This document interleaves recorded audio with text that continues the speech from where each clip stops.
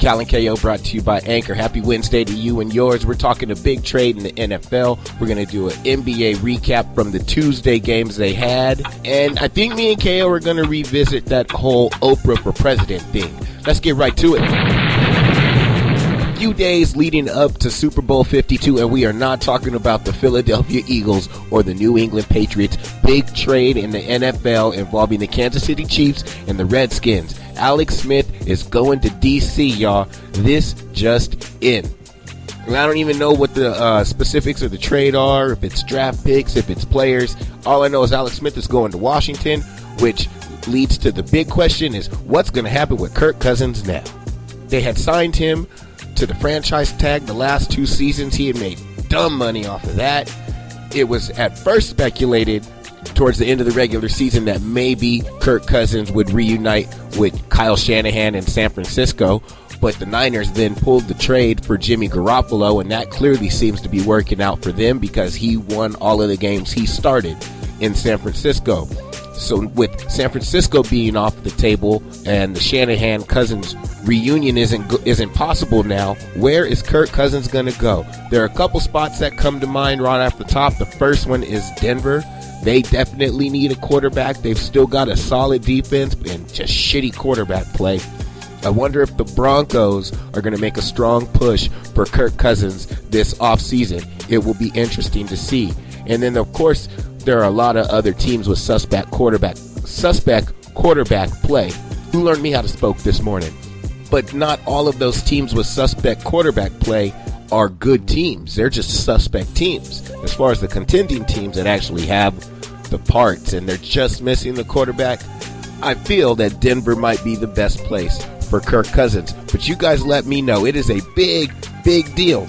I did mention that after the Kansas City Chiefs lost their playoff game, that Alex Smith, even though he performed pretty well in the game, he made it easy for them to use that playoff loss as an excuse to move on from him and go with the young buck Mahomes that they just drafted. And that's exactly what they did.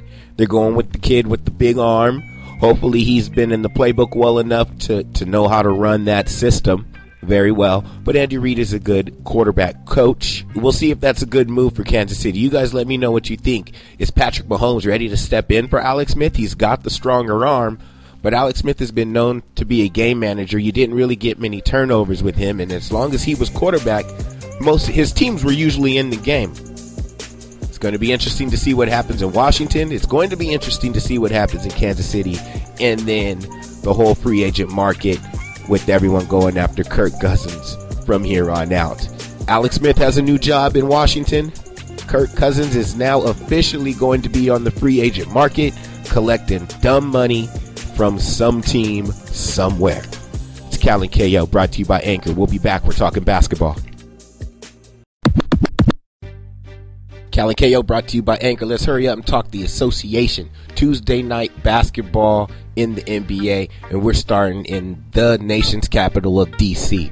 Oklahoma City Thunder traveled to Washington to face the Wizards. This was the first game the Wizards were playing without John Wall. He's going to be out 6 to 8 weeks because of a knee surgery, and Bradley Beal showed up and balled out. The number 2 punch of their two-man backcourt showed that he's a bad motherfucker and he deserves to be an all-star. Washington wins that game 102-96. Russ did good. PG-13, who's a new all-star, he did good. Melo didn't do so bad. Washington still comes out with the big win. The Battle of New York, Brooklyn versus the New York Knicks. Brooklyn got beat by the New York Knicks. I guess no one really cares about that game. But for you New Yorkers, the Knicks are the king of New York for right now. Good for them. Very good game in Toronto. Minnesota Timberwolves versus the Toronto Raptors. Two teams that are in the playoff hunt, and they are contenders right now. Both, I think, are top 4 seeds in their respective conferences. Toronto comes out with a 109-104 win. Both teams looked very impressive in the game, though. Hopefully they can keep that going through the All-Star break and keep it pushing in the second half. Now the game I want to talk about, Cleveland Cavaliers at the Detroit Pistons. Detroit's playing without Blake Griffin, who just got traded to their squad on Monday. He had to clear his physical, so he wasn't playing in the game today. Andre Drummond is now going to be a new All-Star reserve for Team LeBron.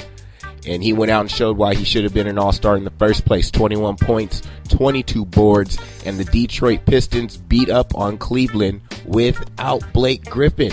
They had a limited roster, and they still beat up on the Cavaliers, man. Cleveland's done, y'all. I'm going to keep saying that so you guys know. Cleveland is done. They ain't going to get it done. I'm just saying. Can't lose to Detroit and they ain't even got Blake Griffin yet? Come on, man.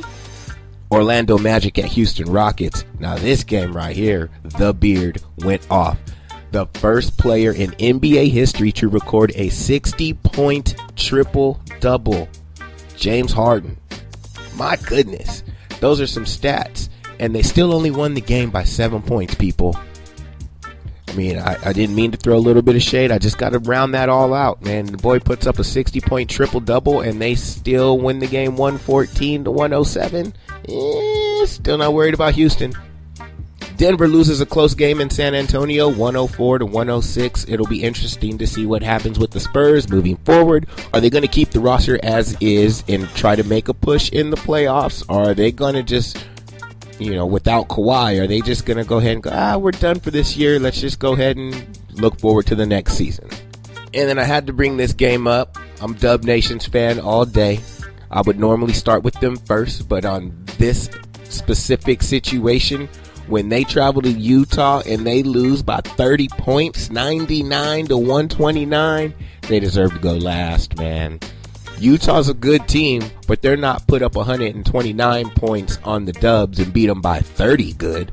I mean, clearly that's what just happened, so I got to give credit to where credit is due. But as a Dubs fan, we just chalk that up as the off night.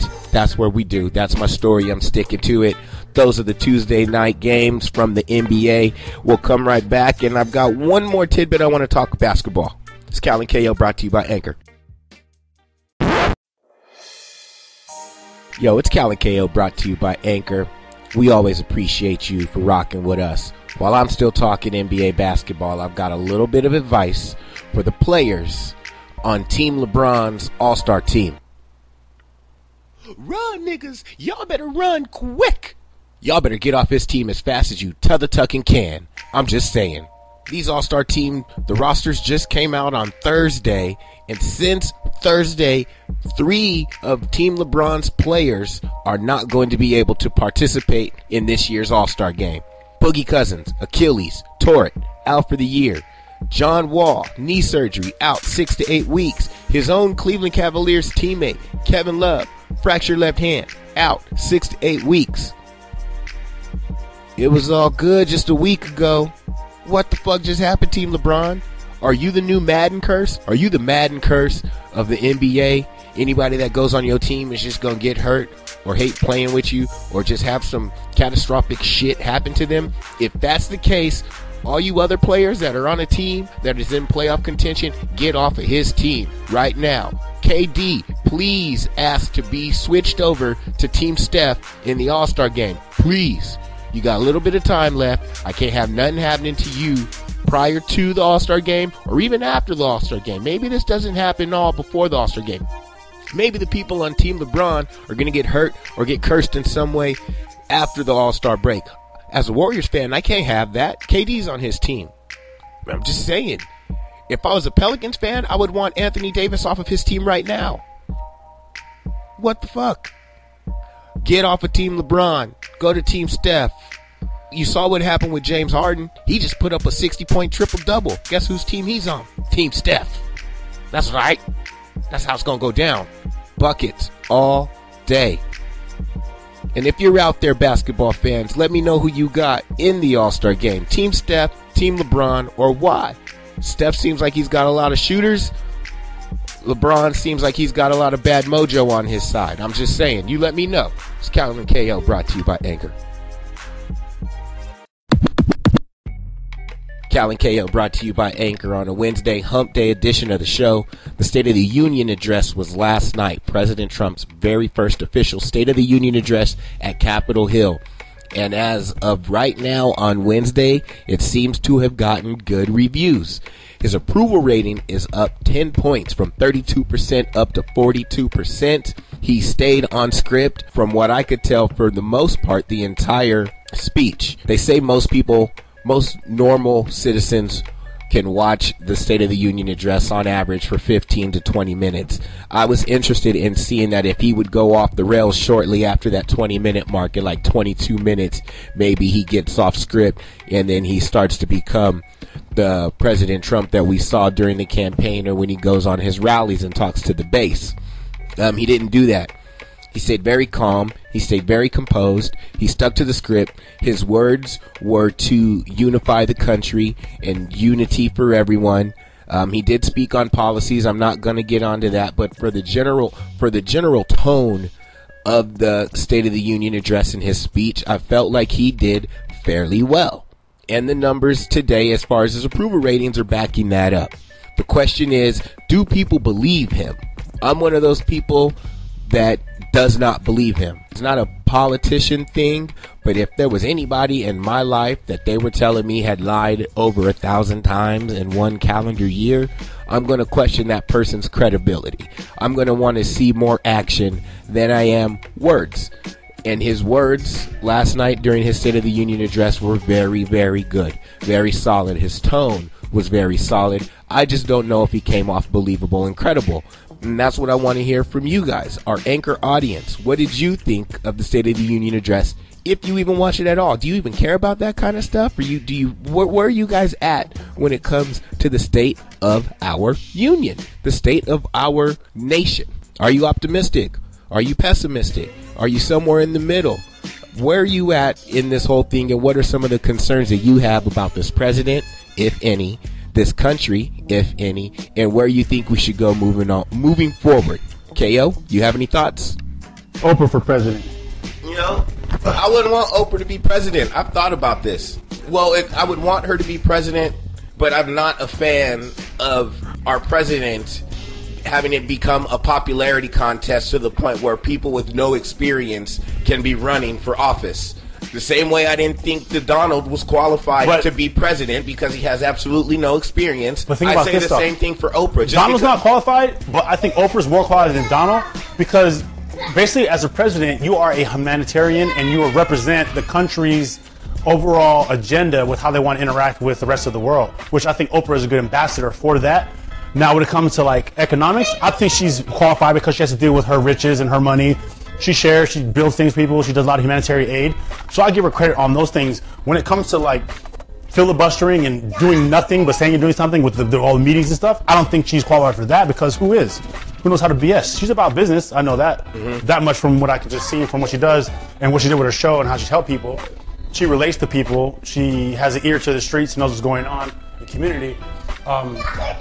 Her popularity might get in the way of her being considered a good candidate because of that and because Donald Trump stunk up the office with his popularity contest. But I think she'd be more diplomatic than he would be. Absolutely. I agree with you for sure that she would be better at it or more qualified to do it than the Donald. But I still, again, it's more about I want somebody that has experience dealing with, that has some political experiance.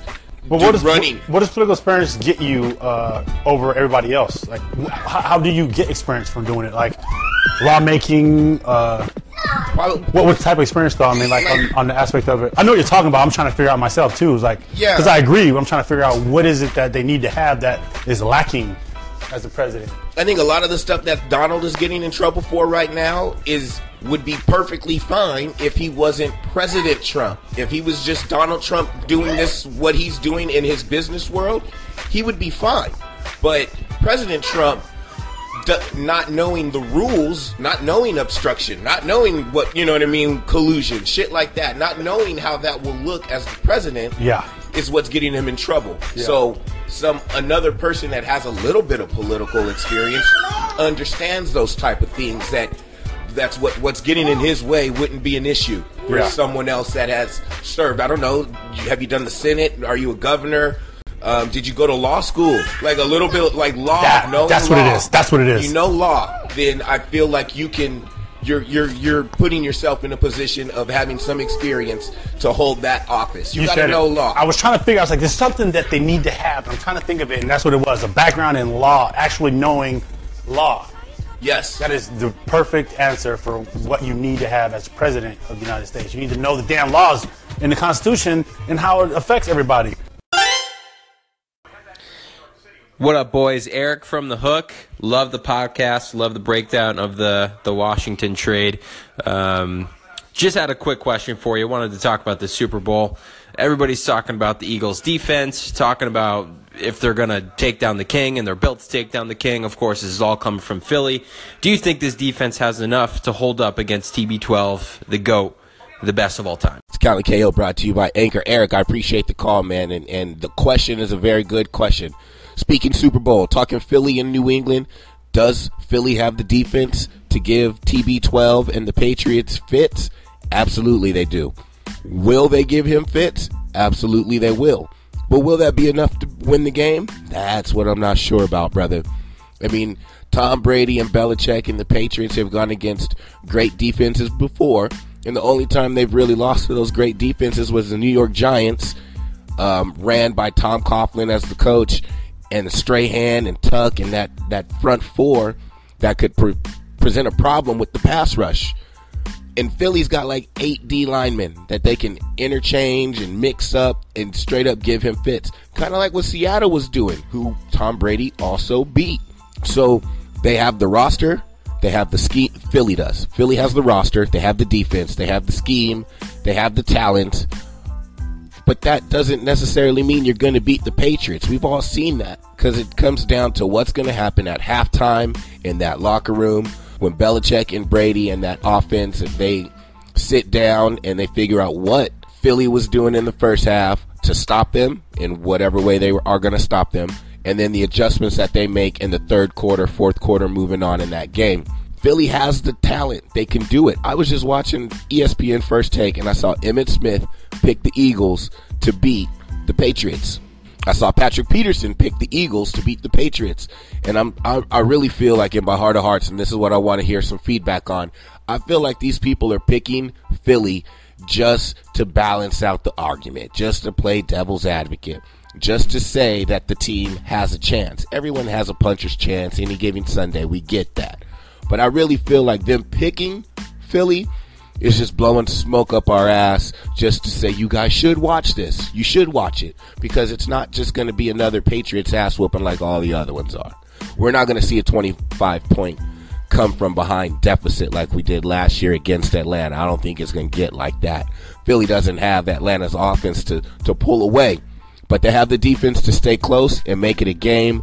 Will they ball out the Eagles in the championship minutes and fend the Patriots comeback off for their second half push off? Jacksonville couldn't do it. They were dominating that game, and then you saw it in their face. They had that look like, fuck, we can't hang with these guys. And then Brady did what he does. So it's going to be interesting to see. We've seen a lot of other teams that were really good, better than the Patriots even, lose to the Patriots.